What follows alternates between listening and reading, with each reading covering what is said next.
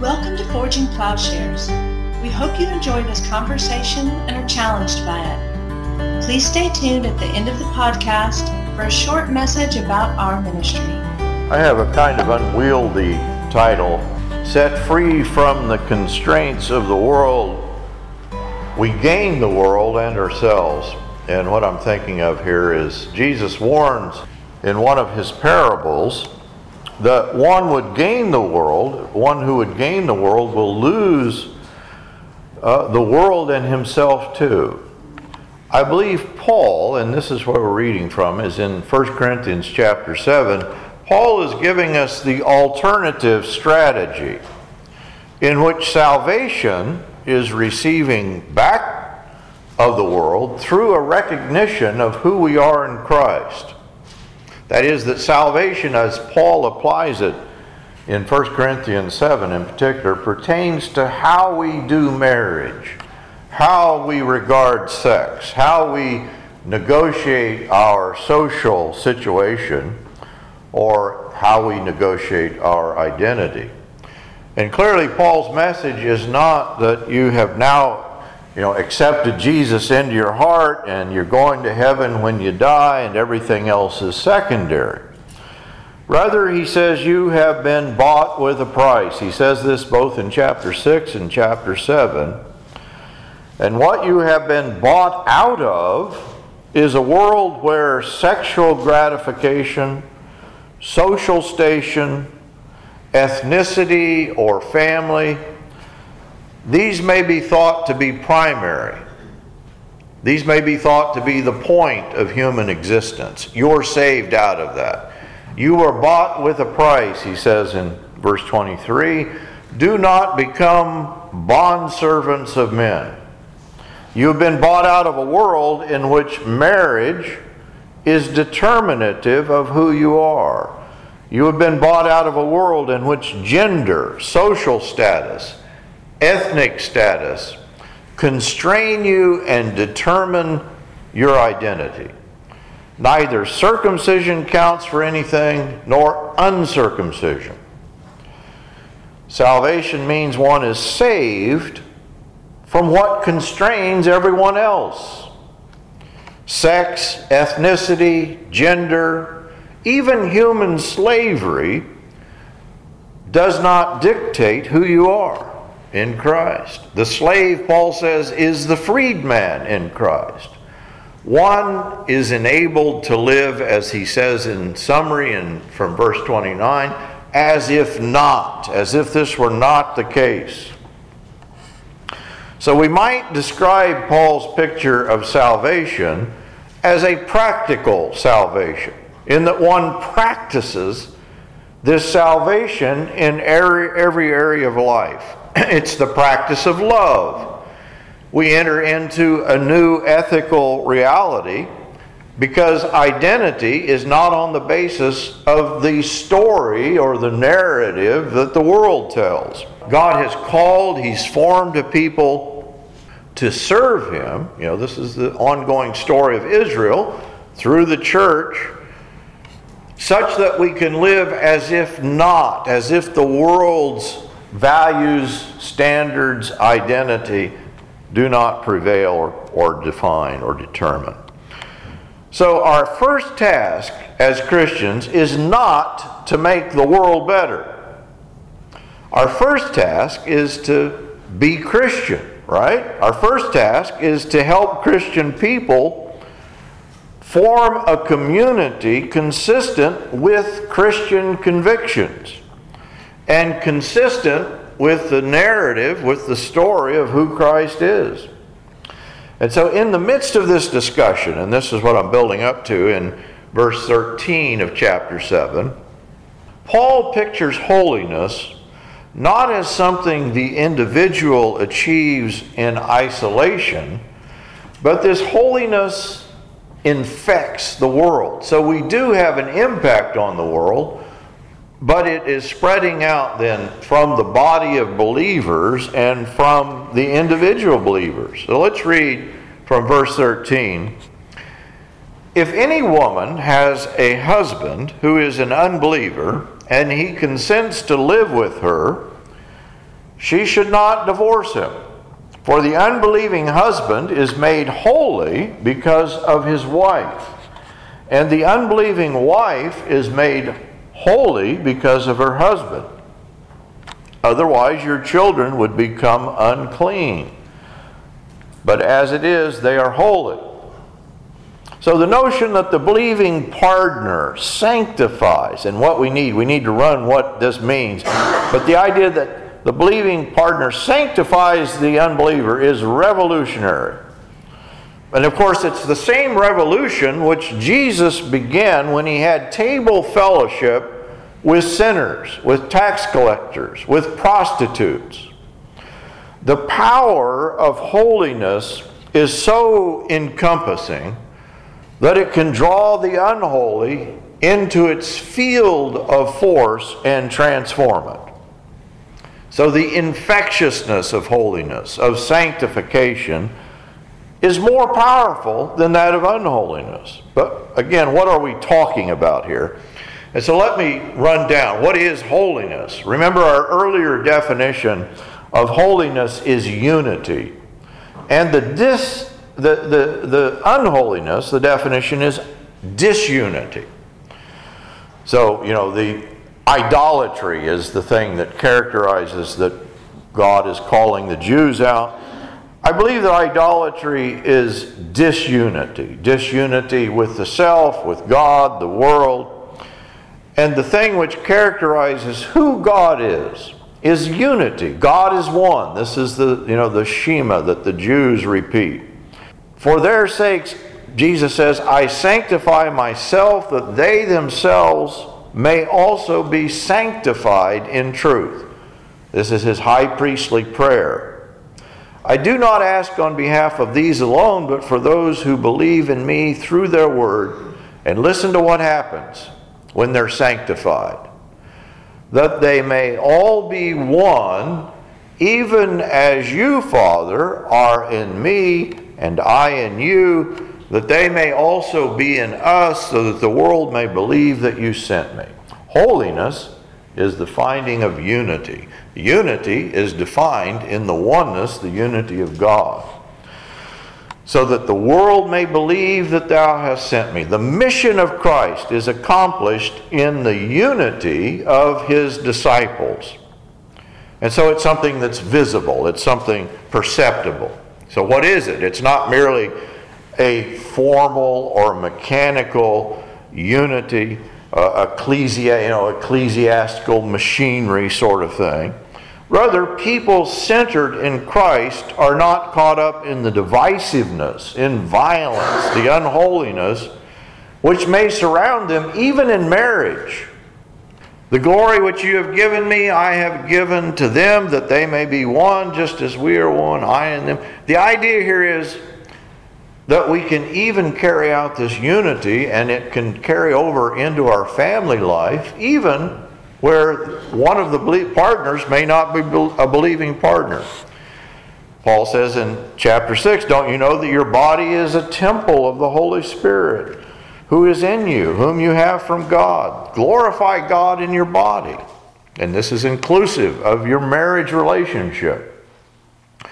And so this perfection, this unity, centered in the body of Christ, has a unifying force, and it draws the world into its orbit in a very practical way, starting in the nuclear family.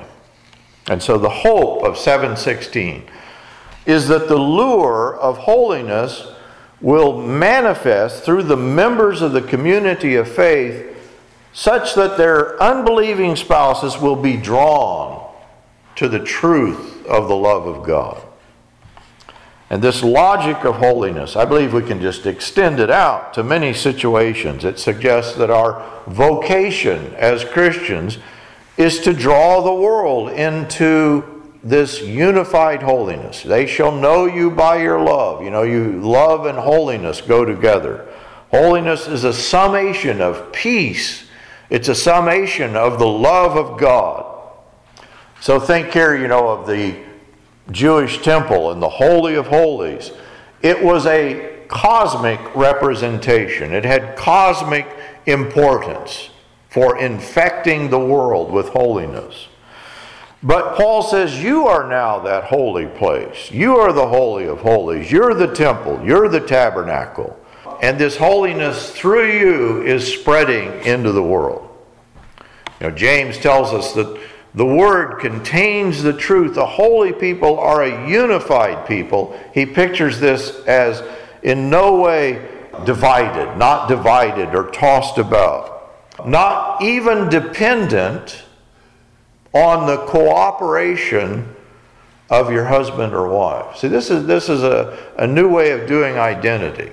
Maybe to state the principle differently, and Paul does this in the chapter. Those who are in Christ have a family of more enduring and eternal significance than our blood relation, than our marital relation. And this was the principle, that Christ, remember when Jesus' mother and brothers are coming to see him, and he says, well, wait a minute, who are my brothers? Who is my true mother? Those who follow me. We are not dependent, Paul is saying, upon our human family for our identity. And Paul explains this means that the single life, that the unmarried, that this also has dignity and value before God. In Protestant churches, maybe in reaction to Catholic imposition of a mandatory celibacy among the clergy, in the Protestantism, we've kind of overreacted that we regard the unmarried state as unhealthy. But Paul is saying just the opposite. Maybe this is even reinforced by the forces in our culture that insinuate the idea that human wholeness is really gained through sexual relationships. Paul argues that for many people it is better to remain unmarried. Not because sex is dirty or wrong, but because the single life allows Christians the freedom and flexibility to serve God. He says this in verse 32, one who is unmarried and concerned about the things of the Lord, he's concerned with how he may please the Lord. Now, on the other hand, the Roman Catholics espouse the idea that what is the purpose of marriage? Well, they say you have marital intercourse for procreation. I believe that's precisely wrong. Nothing could be further from Paul's view. He never, in this chapter, mentions procreation. He never mentions children. But he argues strongly that partners in marriage should satisfy one another's desires. This takes very seriously the reality, the power of the human sex drive, and the danger of sin and self-deception when that reality is denied. That's obvious. Obvious among Roman Catholics, the perversion there, but maybe it's not just there. Paul says in verse 27 to 28, are you bound to a wife? Do not seek to be released. Are you released from a wife? Do not seek a wife. But if you marry, you have not sinned, and if a virgin marries, and they've apparently written him a letter, and they've asked specifically about the virgins in the church. If a virgin marries, she has not sinned, yet such will have trouble in this life, and I'm trying to spare you. Marriage and singleness are to be thought of as serving the church's mission of holiness. Carrying the gospel to the world as a vocation is to factor into our choice of marriage or singleness. At the very least, Paul poses an alternative to Western cultures, the frantic kind of idolatry, seeing sexual gratification as a primary end of human existence. Paul is posing singleness as a lifestyle which has its own gratification, and this may exceed the gratification of marriage and family. Verse 32 to 34. One who is unmarried is concerned about the things of the Lord, how he may please the Lord, but one who is married is concerned about the things of the world, how he may please his wife. He's not saying there's anything wrong with that. He's just saying that's the reality. And his interests are divided necessarily. The woman who is unmarried and the virgin is concerned about the things of the Lord. So there's widows, there's people who may be like Paul himself, whose wife has apparently died. She may be holy both in body and spirit, but one who is married is concerned about the things of the world. That's not a problem, he's saying. It's just a necessity of marriage, how she may please her husband. And so for Paul, the single are not second-class citizens. Paul is saying, in fact, this is preferable for service. He's not denigrating marriage. He's just describing the reality that marriage, and we've talked about this, especially in the first century, marriage is a heavy obligation. It consumes, rightly so, perhaps, a large portion of one's attention and energy. If we value rightly, we can value one who is primarily concerned about the Lord, and for that reason remain single. Now, all of this raises a question. I don't know if you've noticed, because Paul acknowledges in this entire section, verse 25, he's saying, now this is just my opinion. I'm not giving you a command from the Lord. Verse 25, concerning virgins, I have no command of the Lord. I give an opinion, one who by the mercy of the Lord is trustworthy. He says, I think it's a good opinion. Verse 40, in my opinion, she is happier if she remains as she is, and I think that I also have the Spirit of God. They've apparently written and said, well, there's these spiritual people in the church, and they're saying, well, the really super spiritual will do this and that. And Paul says, now wait a minute.